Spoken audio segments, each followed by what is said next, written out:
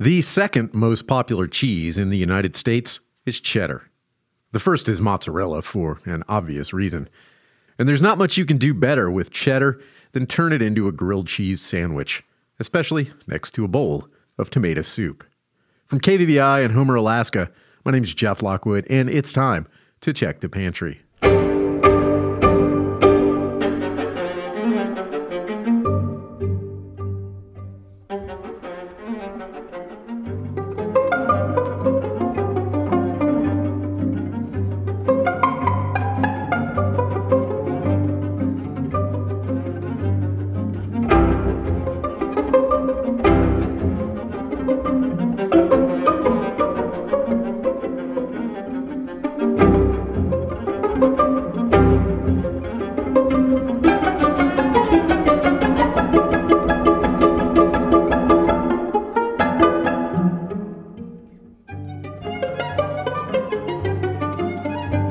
The village of Cheddar in the southwest of England has been around a long time.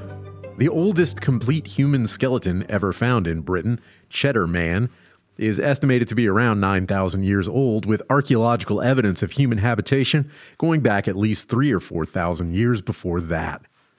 The Romans and the Saxons had extensive settlements in the area, and the name Cheddar first appears in the famous Domesday Book of 1086. The source of Cheddar's international renown is the nearby Cheddar Gorge, a deep limestone gouge that, like the area surrounding many legendary cheese-making centers, is filled with caves. At least as far back as the 12th century, these caves have been used for the highest purpose a cave can have: aging cheese. The qualities of cheddar, a firm though not hard texture, a characteristic crumble, a nutty flavor that ranges from mild to very intense, and in more aged varieties, plenty of calcium lactate crystals studded throughout, derive in part from a specific step called cheddaring. After rennet is added to the cheese to curdle it, it's gently cooked and the first and largest quantity of whey is drained off. The cheese is cut into large slabs, which are then stacked on top of each other, and then at 15-minute intervals flipped over and shuffled into a new stack over and over for about an hour and a half. This process drains off more of the whey, allows the cheese to acidify to its desired pH, and reorients the protein strands to get a start on the crumbly texture that will result several months down the line. The ideal structure of the cheese's interior at this point is almost universally described by cheesemakers and cheese scientists alike as the texture of a cooked chicken breast. After cheddaring, the slabs are cut into small curds and salted, at which point you have two options. You can take the curds themselves, squeaking against your teeth, and drop them into a fryer or pile them on top of French fries and gravy. Or you can scoop them into molds, put a lid on them, and put them under a cheese press, then pack them away for however long you need. For a young cheddar, perhaps 2 months, on up to beyond 2 years, for extra sharp, extra crumbly, extra flavorful results. England has never shared its cross-channel neighbors' obsession with ensuring that places that give their name and terroir to particular foods retain exclusivity rights in making them. Roquefort's air is scented by producers of Roquefort, and Camembert oozes with Camembert makers, but cheddar today has only one producer of cheddar. There is, or rather was, an EU-protected designation of origin for cheddar produced in the 4 counties surrounding cheddar, West Country Farmhouse cheddar, but the staggering majority of cheese bearing the name is from elsewhere.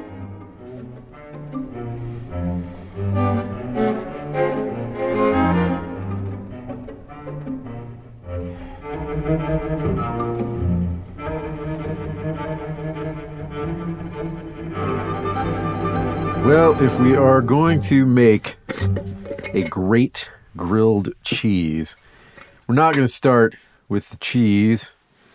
We are going to start with the bread. Making a great sandwich takes great bread. So let's make some. We're not going to make some extravagant sourdough, some rustic ciabatta. We're not going to try to make a perfect baguette. We are going to make soft, square, delicious sandwich bread. A square loaf, technically known in the U.S., it typically goes by the name Pullman loaf. It's sort of derived from the French version is called pain de mie, It essentially just means a very soft white bread that's used for toast or that's used for sandwiches or that makes the best French toast. Well, actually, brioche makes the most extravagant French toast, but this makes excellent French toast too. It is the basic white sandwich loaf. That's what we're after here. And it's called the Pullman loaf in the U.S. That's kind of how we know them. Pullman loaf specifically means the square kind. And there's always this story, and I've read a lot of bread cookbooks in my day, and every single one of them, whenever they talk about the Pullman loaf, says it has something to do with Pullman cars on trains. And the theory that's always put forth is that the square loaves stack neater and took up less space on the train. And nobody ever has a particular source for this. In fact, they all say pretty much like, we don't know exactly why these are called Pullman loaves, but we think it's because they save space on a train, which it sounds pretty plausible. And for years, I just sort of assumed that, yeah, of course, that must be it. Then I started thinking about it, and I'm like, I guess technically the bread loaves would sort of stack better, but pretty much any bakery is going to have a lot more pans kicking around than they are loaves. And Pullman pans really don't stack very well, at least compared to regular loaf pans. Like 10 Pullman pans is going to take up like a lot more space than 10 regular loaf pans. So it doesn't seem like you're really saving any space unless you also store the bread inside the pan with the cover on, which I guess you could, but maybe that's what they did. I really don't know. So my new theory, which seems to have just as much credibility as anybody else's, I think it might be called a Pullman loaf because it sort of looks like a train car. It's long. It doesn't have the big poofy top like typically a loaf baked in an open loaf pan would. It's very compact. It's very sleek. But maybe I'm wrong. One day we'll take a deep dive into the actual history of the Pullman loaf, because as much as I've seen this story repeated, I have definitely found in some cases that somebody made up a story in 1929 in influential cookbooks, and all of a sudden every other cookbook that ever comes down the pipe after that cookbook pronounces the same story as gospel.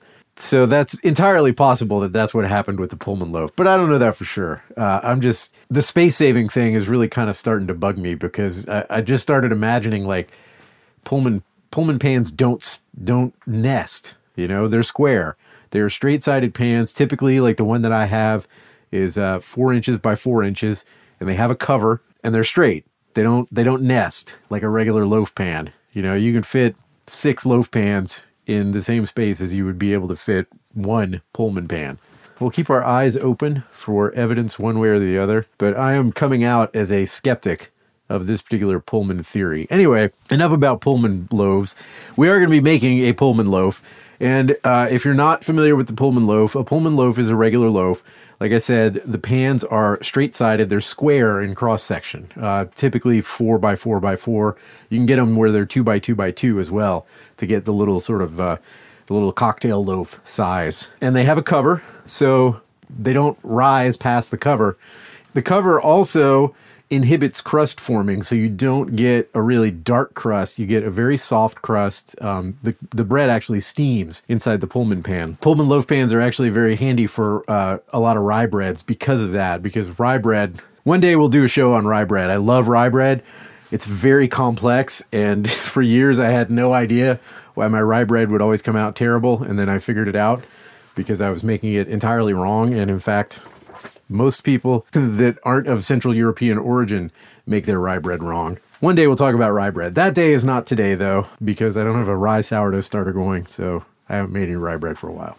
But today we're talking about Pullman bread, the polar opposite of rye bread. I've got my stand mixer all ready to go here, and this is a pretty simple recipe. This is not very complicated. There's no poulish, there's no starter, there's no biga. We don't pre-ferment. We don't do anything other than make a very simple loaf of white bread that will go from mixing to coming out of the oven in really about 4 hours tops. Got my mixing bowl on the stand, and the first thing I've added here, just because it happened to be handy, was 45 grams of milk powder. Powdered milk. I like to use buttermilk powder a lot if I have it in here. It's a really excellent addition to this recipe. Just sub buttermilk powder for regular milk powder. You can, if you don't have milk powder, you can just sub in some milk for part of the water that'll come later.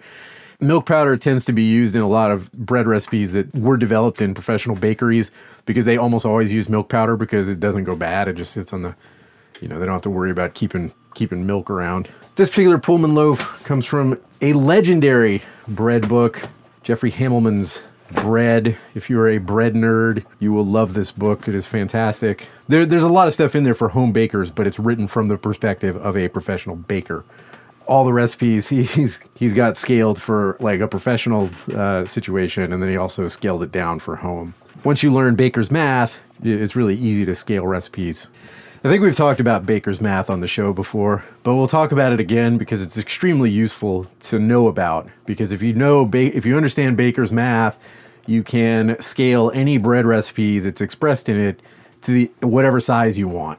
You can take a recipe that was designed for 100 pounds of bread and turn it into something that's designed to make one loaf. So the only thing to really understand about baker's math is that the flour, the total weight of the flour, is always expressed as 100%.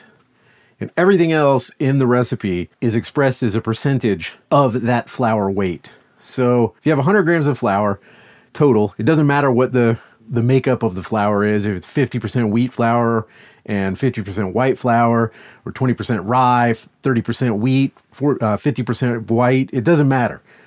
It just matters that all of the flour in the recipe is 100%. The next big thing that you're going to know is the percentage of water. And the water is expressed as a percentage of the total weight of flour. So for a bread recipe that is, say, a 66% water bread recipe, so that means that for every 100 grams of flour, you will add 66 grams of water. If your salt percentage is usually somewhere around 1.5%. So that means that for every 100 grams of flour that you add, you will add 1.5 grams of salt. And it's like that on down the line. If you know your percentages, if you know that a particular bread recipe is, say, 100% flour, 72% water, 1.8% salt, 0.6% yeast, or whatever, you can, just by doing a little bit of math, if you want to end up with like 6 pounds of bread or 3 kilos of bread or whatever, you can very easily just do some quick calculations and understand exactly how much water you're going to need, exactly how much flour you're going to need, exactly how much salt you're going to need, and exactly how much yeast you're going to need. And then whatever other ingredients are involved. So understanding baker's math makes understanding bread recipes really, really easy and really quick. You'll very rapidly sort of start to understand the way that different kinds of breads look when they're expressed in different percentages.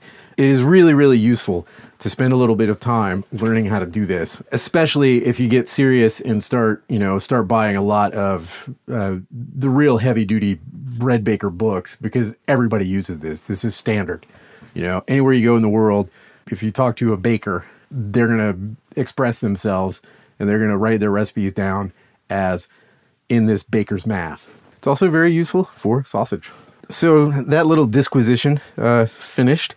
Let's go ahead and start making this. So this is 45 grams of milk powder, which is 5%. So let's add our flour right now. And this particular one, this recipe will yield I have a 13-inch Pullman pan. So this will yield one 13-inch long loaf of Pullman bread. And this also happens to be almost exactly the amount of dough that I can reasonably make in my mixer. So 907 grams of bread flour. There we go. 907 grams of bread flour. This particular recipe contains a little bit of sugar because, again, this is a soft, white, slightly sweet sandwich bread. So we're adding 2.5% sugar, or 23 grams of sugar. 45 grams of softened butter, because again, soft white bread. This helps soften the crumb. And let's see, I'll add the water last and get my salt and my yeast in. So 17 grams of salt. Calls for 1.8% salt, which is really common in a lot of bread recipes. And I'm going to add 2.5% yeast, which is 23 grams of yeast. This is quite a bit of yeast. If you make a lot of pre-fermented doughs, you will definitely be like, that's a lot of yeast, because it is quite a bit of yeast. But because this is a fairly short ferment, it's only going to ferment for about 3.5 hours total. You want to give that yeast you want a nice big charge of it. We're not cultivating this yeast here. We're just asking it to come out gangbusters right off the bat and make this bread rise. So we're charging it with a big shot of yeast. For something that is going to ferment longer, you might go half that or even less. There's a lot of recipes where you start out by making something like a Polish or a Biga, and you might start out with, a quarter of that amount of yeast that you culture and allow to grow over a period of, 12 to 24 hours. So that then you get this heavy-duty, awesome yeast culture, and then you add that to the last bit of flour, and that causes the boom, the final fermentation. But for a recipe like this, that is not what we're after. We are just after a plain old, simple rise. And the next thing is 544 grams of water. This is a 60% recipe. 60%. So we can kind of imagine that this will be on the denser side. The bubbles are not going to be very large. This isn't going to be a very loose dough. It's going to be fairly firm textured. It's not going to be something like a bagel, which bagels are typically in the mid to low 50s, if I remember my bagel percentage correctly. And it's going to be denser even than something like a baguette. Like baguettes are typically 66%. 64, 66. I think it's 66. So this will be a pretty dense loaf. It's not going to have big holes, which we don't want in sandwich bread. And it's going to have a firm texture, but it's going to be soft because of the sugar, because of the milk powder, and because of the butter. That's going to help to soften the crumb. So here we go.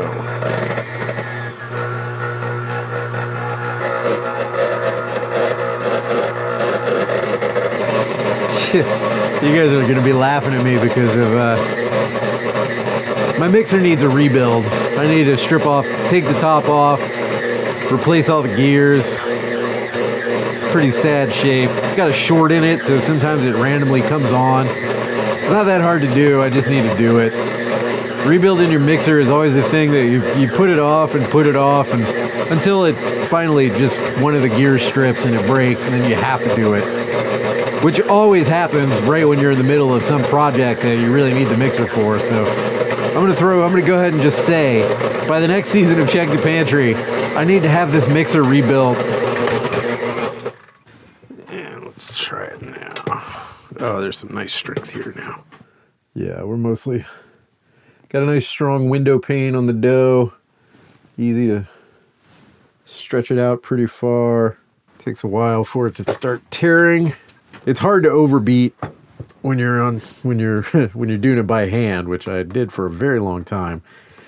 But it's relatively easy to do in a stand mixer. It's a little harder in a KitchenAid because they're not like crazy strong.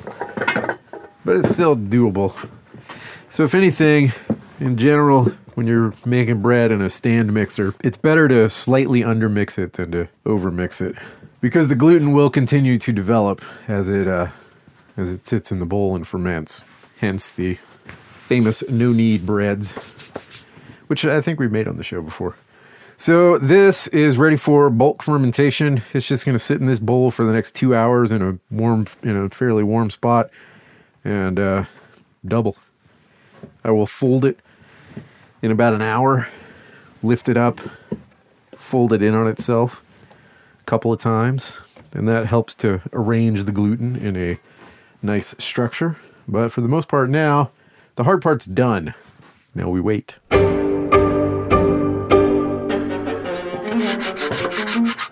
couple hours later, and my Pullman loaf is lovely. Got a lovely bulk fermentation happening. It is more than doubled in volume, and so give it just a few minutes of kneading here. Kind of bust out a little bit of the air. Not even a few minutes, maybe 30 seconds or so. Start to shape it.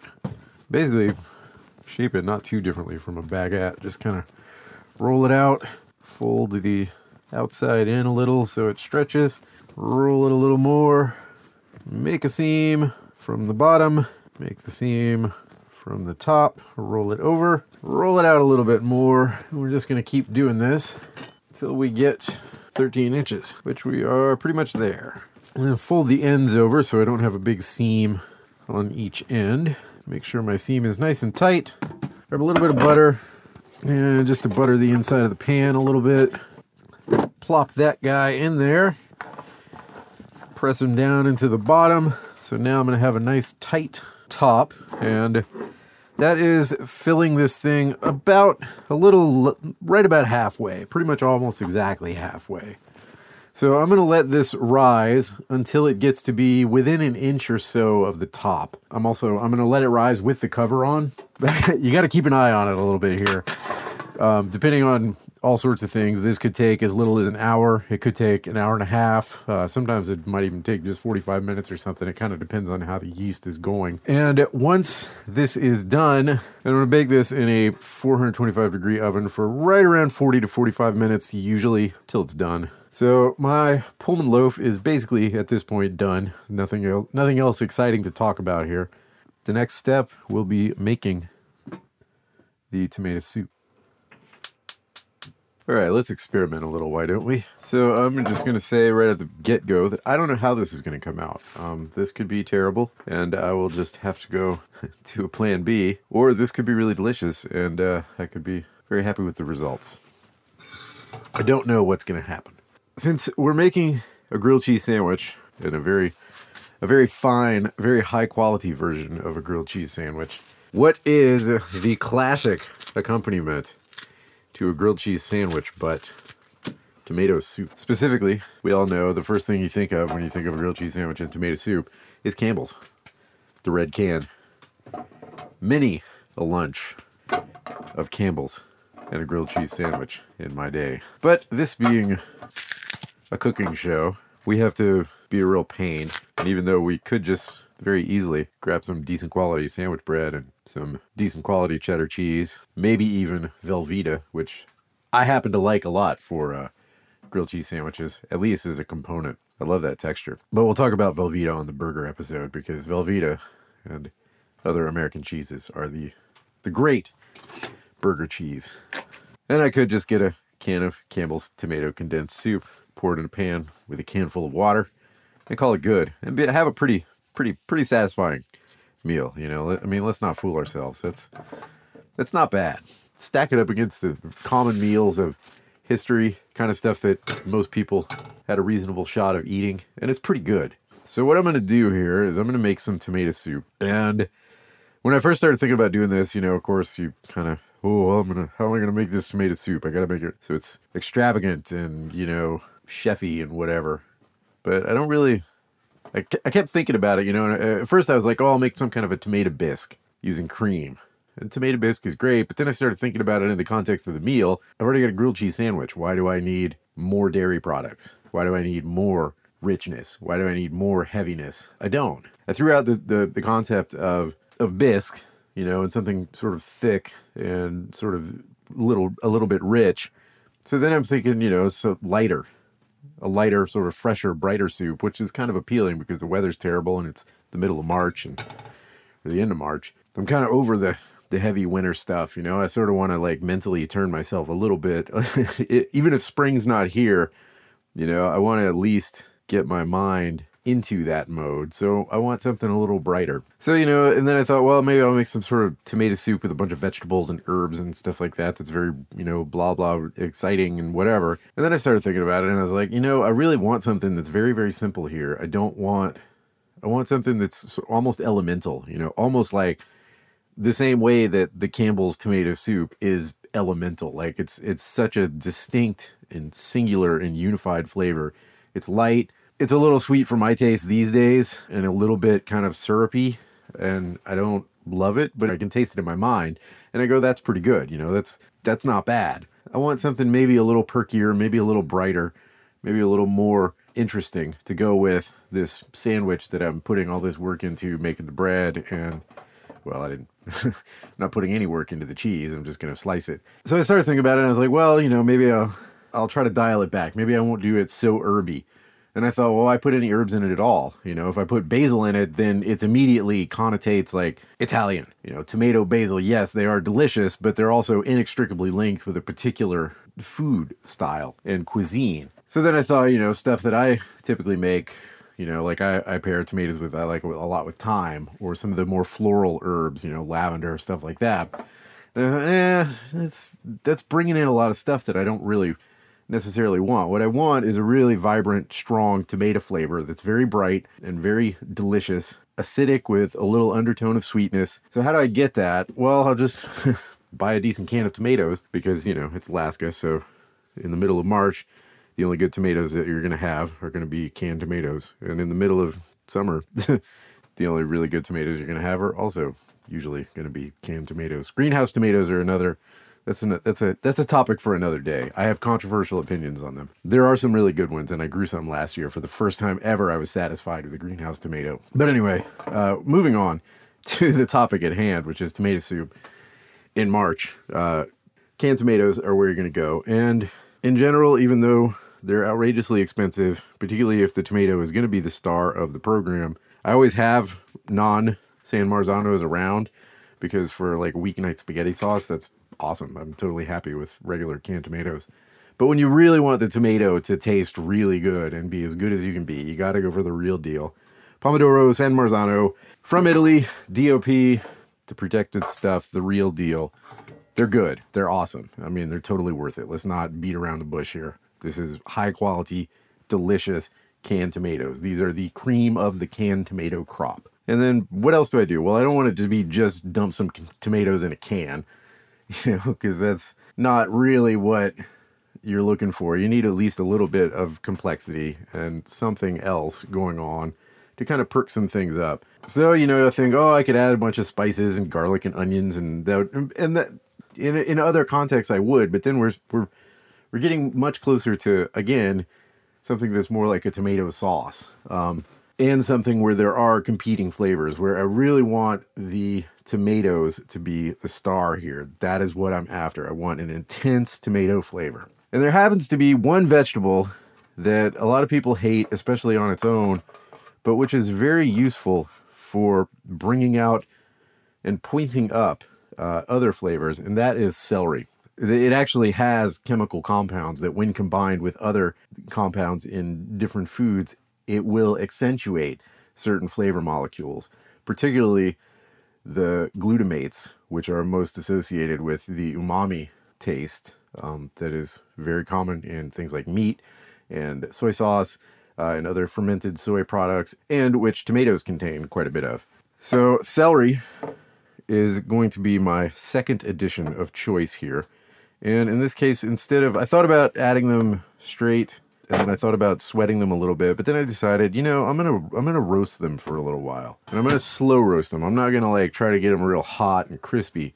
I just want to slow roast the celery for a little while, dry them out a little bit, soften them up, concentrate the flavor some, and then add it into this soup, which I've now decided is going to be as minimal as I can possibly make it. So I've thrown the celery into the oven at 325, and I'm going to let that go for a little while. And I'm going to go ahead and simmer my tomatoes a little bit, just to soften them up a little more than the canning process already has. And in this case, I'm going to add, and I have a choice here.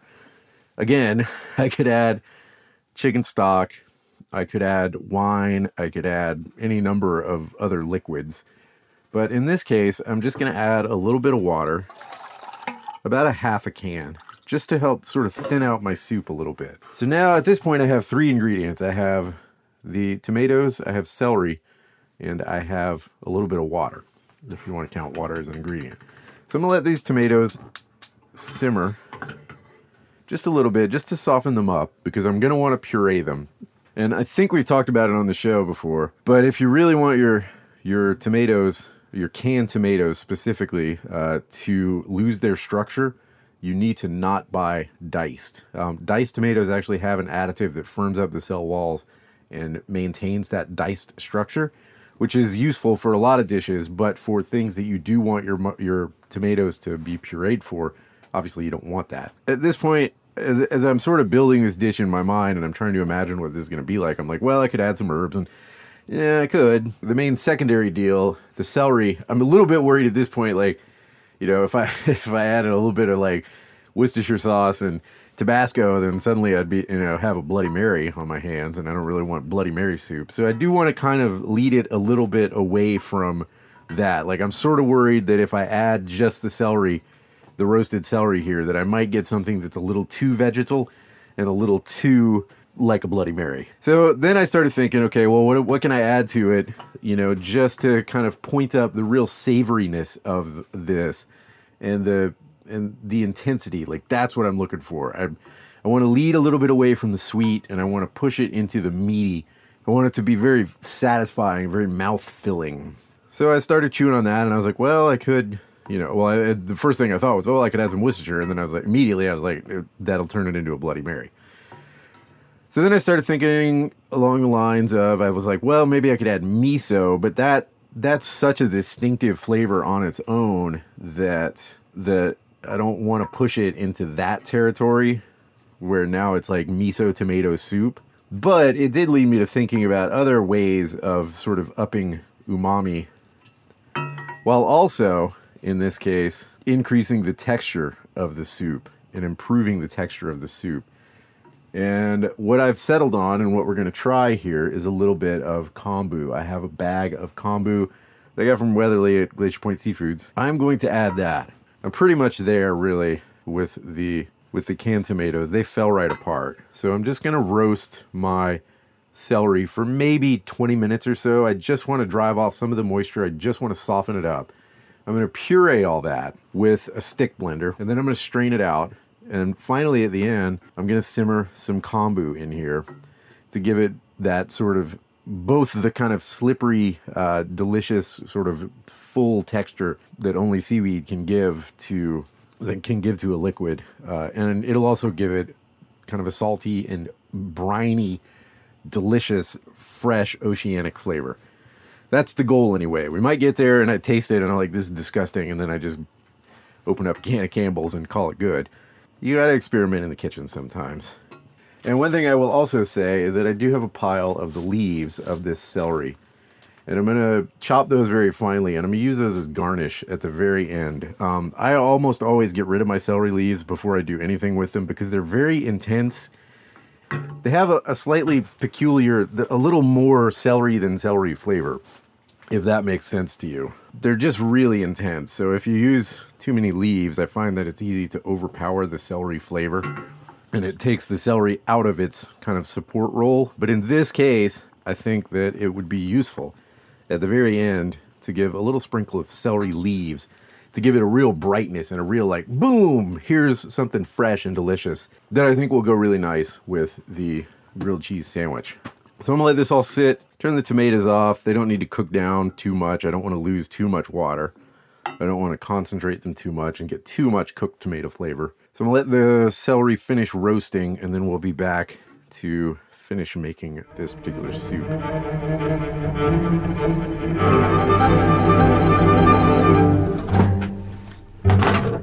My celery has lost a little bit of its water. It's softened up a little bit, but it hasn't dried out and become leathery. And that was maybe 2 full stalks worth of celery here. I didn't cut them, I didn't chop them up or anything. I broke them apart. There's a slight amount of browning, not very much, so we're not going to get an overwhelming browned flavor. I'm just going to go ahead and mince them real quick. Drop them right into the tomatoes. Let me go ahead and heat this up a little. Just let them simmer together for a little bit to let the celery soften a little further. Yeah, so still a real strong tomato flavor, but now it's acquired a sort of a depth, a little bit of 3D aroma from the celery's support. Go ahead and grab our stick blender. You know, I had one of these for years, and the motor finally died, and then I went for a while without getting one. I just never got around to it, and after a while of it being dead, I'd kind of forgotten that it was extremely handy. and I got one again. And I was like, man, I forgot how awesome these things are. It's still pretty chunky. It's a pretty thick puree. So I am going to strain it because right now it's a little chunkier than I really want it to be. Alright, so let's go ahead and strain this. Push it through the strainer. And this is purely one of those refinement steps that we talk about periodically. From a strict standpoint of nutrition, this is completely unnecessary. In fact, we're leaving behind a certain amount of bulk that would, in fact, help us feel fuller. But what we're doing is we're clarifying the flavor a little bit. That doesn't mean that this pulp is flavorless. Obviously, I can taste it. And there's plenty of quite lovely tomato flavor that's going to be happening in here. But we're keeping just the really volatile aromatics, getting rid of a certain amount of stuff that's just sort of muddying up the waters. And it's still quite thick, of course. I mean, there's still a lot of decent-sized tomato pulp left in there because it's a strainer, you know. We didn't go through like some super tiny cheesecloth or anything like that. But now it is definitely the thickness of tomato soup. And let's go ahead and give it a little taste here. It's good. I would say I've probably used a little too much celery in there. I think it would have been better with maybe half the amount of celery. 3/4 to half the amount of celery would have been a little nicer. But it's got a very good flavor. I'm very happy with it. But it is it's a little one-dimensional. You know, it's strong tomato and a pretty strong hit of celery. It isn't at this point something that I would think is, oh, that is a fabulous tomato soup. It's pretty good, but it's a little one-dimensional. So hopefully the addition of this kombu will take it to the next step.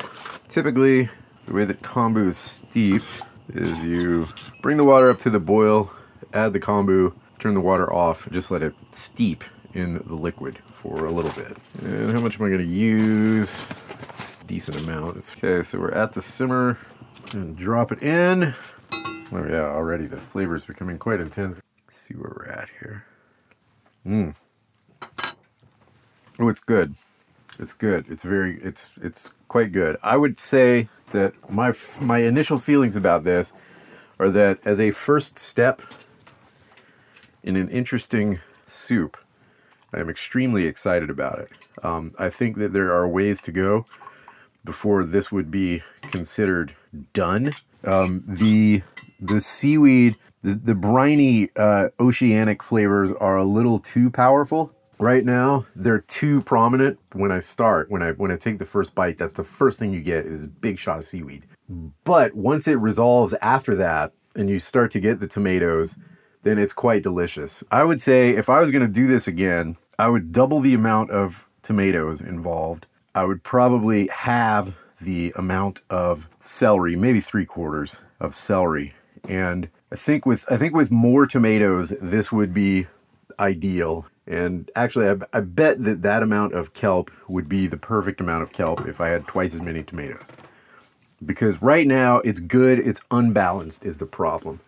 How do I turn up the good and turn down the suck? That's the task set before us with this particular tomato soup, which I'm really, so far, very intrigued with. I mean, it's literally 3 ingredients plus some water and a little salt.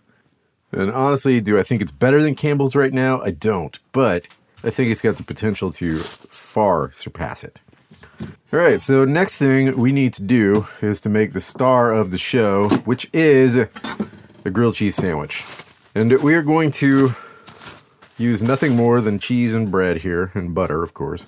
There are all sorts of dumb arguments that you can engage yourself in if you would like to on various internet websites as to the particularities of grilled cheeses versus melts.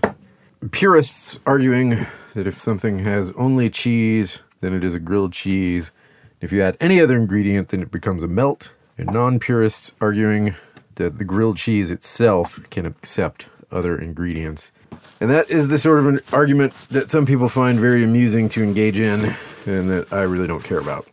So that's the last you're going to hear of it from me. But today we are making just a regular grilled cheese sandwich, and I'm not even doing anything particularly fancy. We're not using any exciting cheeses. There's nothing that is super aged, well, although this particular extra sharp cheddar is aged much longer than usual. 15 months, which is a fair amount of time for a cheddar and laughably short for many other cheeses. When I was younger, there was a place in Dallas called Cafe Brazil when I was in high school. They had a grilled cheese sandwich in it. It had 5 different cheeses. There was cheddar. I think there was Asiago. There was feta. I want to say maybe Swiss, and I can't remember what the other one was. Doesn't matter. It had 5 different cheeses, and I thought it was like the most amazing thing ever. Because when I was younger, I thought that the more stuff you had, the better. Like that was always better in the food context. And now that I'm old and cranky, I no longer believe that. I actually am using 2 different cheeses here. I'm using regular cheddar, medium cheddar, and I've also got a little bit of extra sharp cheddar. Regular old Tillamook, which those of us on the West Coast know and love. Or if you're east of the Rocky Mountains, you have no idea what Tillamook is. Tillamook is awesome. We love Tillamook. And I'm going to slice off my Pullman loaf here, which came out beautiful. I've already had a couple of slices of toast. I'm going to slice about a 1/2 inch thick. One of the nice things about baking Pullman loaves yourself is that you can make your slices as thick or as thin as you would like. I am not in favor of, in general, particularly for sandwiches, I don't like massive chunks of bread. Nothing worse for me than trying to eat a sandwich and it's just this huge pile of bread. Not that interested in that. So we're just going to have normal sized bread because we are normal people eating a normal lunch. All right, get my pan hot. So I just have this big pile of some chunks, slices of medium cheddar and slices of extra sharp cheddar, and they're all sort of jumbled up and mixed together. They're all yellow too. I didn't get the white kind, just because I kind of wanted it to actually all look the same in the inside the sandwich. A lot of people will shred their cheese for grilled cheeses, which I have also done. I usually just don't do it, A, because I'm lazy, and that's really the only reason. I don't know that there's really any advantage to it. I mean, generally they say it melts quicker, is what I've heard, but I don't know. Does it? I do know that you wind up with a big pile of shredded cheese that then all the air gets expelled of it, and so you wind up with a lot less, it's a lot thinner and a lot less like an intimidating wall of cheese, which I kind of feel like a grilled cheese should be sort of an intimidating wall of cheese. And the other thing I don't like, I do remember this, is that one of the reasons I don't like it is because when you go to flip it, especially when you first put it in the pan, a lot of cheese tends to fall out around the sides. And there's some people, I'm sure, that argue that that's great because then you get the crispy cheese, which is, sure, why not? But I am mostly on team slice the cheese. So I'm going to get my pan nice and hot, but then I'm going to turn it down because the only thing you can really do, in my experience, the only thing you can really do to mess up a grilled cheese is to try to cook it too hot, because then your bread, as we all know, and has happened to all of us before, your bread winds up burning and your cheese is still unmelted. So I have buttered the top slice, an even coat of butter, very important, all the way to the edges, also very important. And I always butter the one slice, flip the sandwich, and then butter the other piece of bread in the pan. No doubt there is someone who is scientifically determined, to their own satisfaction anyway, that one way or the other of buttering grilled cheese is superior. I have personally generally found that buttering the top, flipping it, and then flipping it into the pan, and then buttering what was previously the bottom is perfectly adequate for most of my purposes. One of the advantages of grilled cheese is that it's really fast and really easy to make. So you're often very hungry when you're making one. Like, I'm actually really hungry right now.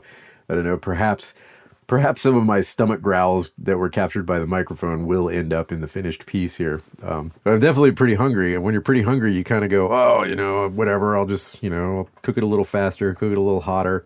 And it's great. And you're still like, and then you sit down and then you get to the middle where there's like some unmelted cheese. And every single time I go, God, if I was only just a little bit more patient. So I'm going to be patient here. Even though I want to get through this recording, we are after the ideal grilled cheese here. There are also people who will use mayonnaise on the outside of their bread. And superficially, it really makes, not superficially. It does make sense.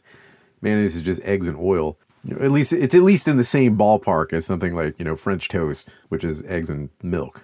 I have tried it because people who love it wax very extravagant over how delicious it is. I personally was not impressed enough to want it more than the couple of times I took a crack at it. So if you would prefer mayonnaise, though, if you like mayonnaise more, then knock yourself out. However, I am personally not a mayonnaise butterer. The other thing, which I do a lot, just because I happen to have it sitting around sometimes, or I've just made some bacon, is I will, cook the bread in the bacon fat. And honestly, the only reason I do it at this point is because the bacon fat is there and I'm just too lazy to butter bread, which is pretty lazy. But if you don't have any soft butter around, then that kicks things over a little bit. And I honestly, I don't love sandwiches cooked in bacon fat, even though I eat them more than I really should. I don't like them as much. I think butter is kind of the ideal coating for the outside of a sandwich. It's got the sweetness. It's got the milk solids that when they brown, they give it that really gorgeous sort of caramel flavor. It's not overpowering. It tends not to soak as deeply into the bread as something like bacon fat or lard or any of those kind of things. Those always tend to have like kind of a greasy feel when you're done cooking them. Butter never really has that greasy feel. It feels like butter is the best fat for like unifying with the bread so that it's crispy and dry and delicious, but it doesn't have that. And it's not as heavy tasting. I always feel after I eat a sandwich that I've fried in like bacon fat, I'm always like, man, I really feel like kind of unpleasantly full at the end of it in a way that I typically don't with a buttered sandwich. And bacon fat just has a really dominant flavor.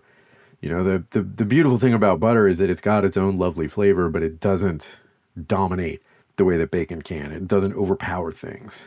And this is a simple sandwich that's just supposed to be very elementally delicious. And the cheddar is part of that. For ham, something like ham, if you're making a ham sandwich, cheddar is good, but Gruyere and the various Swiss type cheeses, those are better for that. But cheddar has that really just straightforward, like, this is cheese flavor that's fantastic. Every time I've ever put, even though I love blue cheese, every time I've ever put it into a grilled cheese, I've been really disappointed.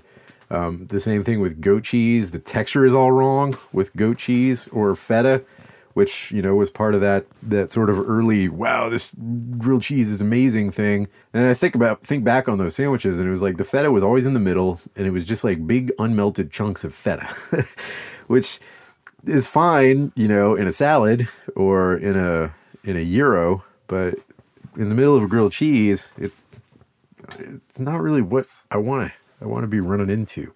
It draws attention to itself in a way that I don't think is appropriate for a sandwich as elemental as the grilled cheese.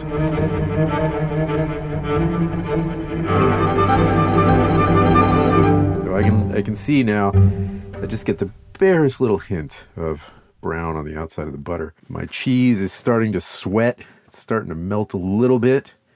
It's going to take a little while, though. It's cheese on bread. That's what else, particularly for those of us who are culturally derived from Europe, this is like a really elemental piece of food. Melted cheese on bread.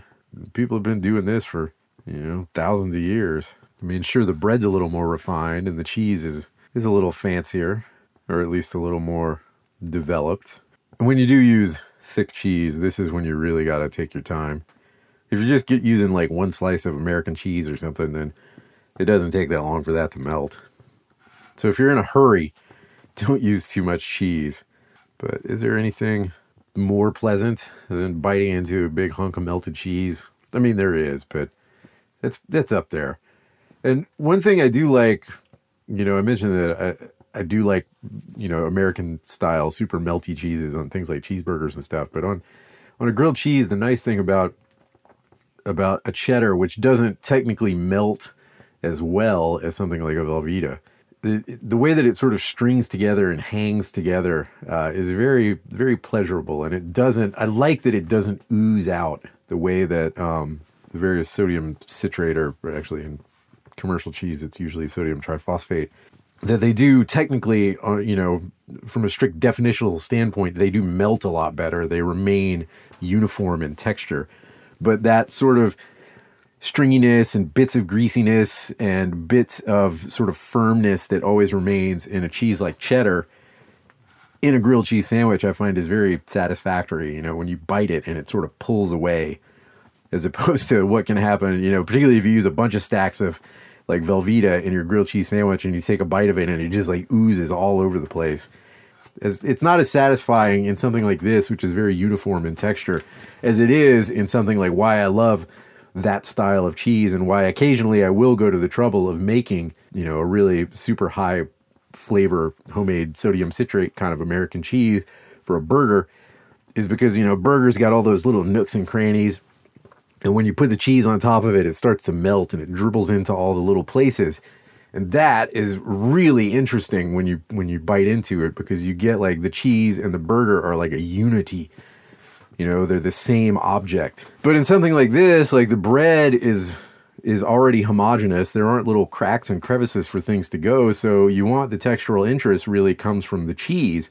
And so if you don't have a melting, a cheese that's fully homogenized and oozing, then you get a little bit more of an interesting texture and a little bit interesting mouthfeel. I'm also the kind of person who thinks way too much about the way that various pieces of food are interacting with the various surfaces in my mouth. So if you're not one of those people, then you're probably better off, honestly.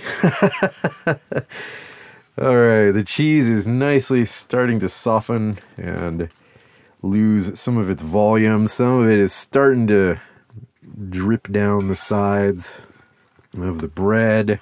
The bread itself is now a very light golden brown. I'm really getting hungry, at this point. My temptation is to turn up the heat, get the bread crispy, rush off to the table, and then what's going to happen? I'm going to sit there, and the first couple bites are going to be like, yes, this is fantastic, and then you hit that cold cheese in the middle, and it's just so disappointing. It's like a real live version of the marshmallow test, where you say you can have your marshmallow now, but if you wait 10 minutes, I give you 2. This is like a psychological experiment. They should do a psychological experiment where they just tell people, hey, cook this grilled cheese. I'm sure there's extensive psychological implications for how you cook your grilled cheese, and I'm sure they probably don't cast me in a good light because I tend to rush mine.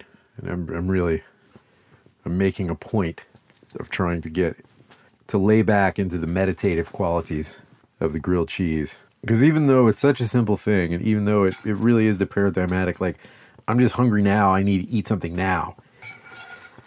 First, there's a ton of work that's already happened with the grilled cheese because somebody had to make the bread. It's most of the time it's not going to be you or me that's making the bread, but somebody had to make the bread.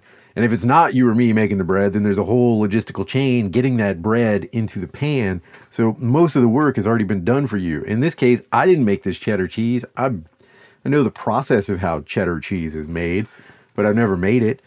So that even though this is like this elementally simple dish, there is an enormous amount of complex cultural and social constructions that are bringing it to this place where I can sit here and think, oh man, I don't want to wait another 5 minutes to eat this dish. Like, I mean, how many months has this thing been in the making? How much flour? Where'd that flour come from? This flour is probably from last year. And then they milled the wheat down into flour, and this is a long process. And here I am at the very end of it. And I'm thinking, oh man, this is taking me so long. But it's like, how long has it actually taken this grilled cheese to get to the point where I can complain about another 5 minutes? And that's the kind of thing that you think about when you are sitting here cooking on medium low, waiting on stuff to happen. I mean, there's thousands of years of development to even get to the point of being able to make this particular loaf of bread in this particular place. Like, the whole history of the world is concentrated in the bread and the cheese and these tomatoes. It's all in here. And here I am going, man, I'm just hungry. I don't want to wait another 5 minutes. Like, how much time have we already waited to get to this point? And the answer is thousands and thousands and thousands of years. And I don't want to wait another 5 minutes. It's going to be worth it, though, because now I see that now all the cheese is really starting to dribble down the sides. And it's starting, and now it looks like a grilled cheese sandwich. And this delicious grilled cheese sandwich. In fact, you hear that? That's the cheese. It just managed to hit the pan. So we are going to get some nice little cheesy, crusty bits. I'm going to flip it over so we don't get too many of them. Oh, yeah. Oh, beaut. Oh, we're so close. And I'm so glad that I went into that little disquisition about the whole history of humanity condensed into this pan with two pieces of bread and some cheddar cheese, because that's the kind of thing that made me wait the extra little bit. And now you can see, now you're like, yes, I'm there. I can do this. I can finish this. Like the whole last year, and you know, I've gotten my first dose, and it's like, we're almost there, but we're not quite there. I've got the energy to push through to the finish line. And in fact, I'm so close now that I know that I can push it just a little bit at the end. So I'm going to crank the heat just a little bit I can crank it to medium just a little bit, just to speed up the process a tiny bit, and to just get that outside of the bread and the butter just a little bit more brown. Oh, all the cheese is just like oozing out now. But it's that slow, like lava-like ooze of cheddar, you know. It's not the real drippy fastness of something like Velveeta, you know, or any of the other processed cheese foods. So I'm going to let that sit for just a minute. I'm going to let some of this cheese that's hit the pan bottom caramelize. Magnificent. I am so excited right now. And see, this is the reward. This is the reward for doing what you know needs to be done. I have no regrets. I'm going to go sit down, I'm going to eat my lunch, and I'm not going to have a single regret about the way that I made this thing. It is just going to be awesome. So exciting when things work out, which, as we know from the last year, very often they do not. But this one did. The tomato soup needs a little bit of work, but it's got a lot of promise, and this grilled cheese is as good as a grilled cheese can get. 10,000 years of human history about to go on my plate.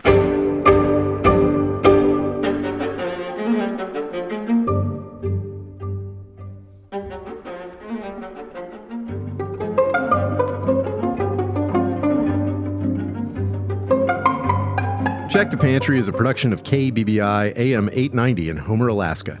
It's produced and hosted by Jeff Lockwood. The theme music is String Quartet Opus 10 Movement 2 by Claude Debussy, performed by Quatuor Ebane. This is the 4th episode of the winter 2021 season of Check the Pantry.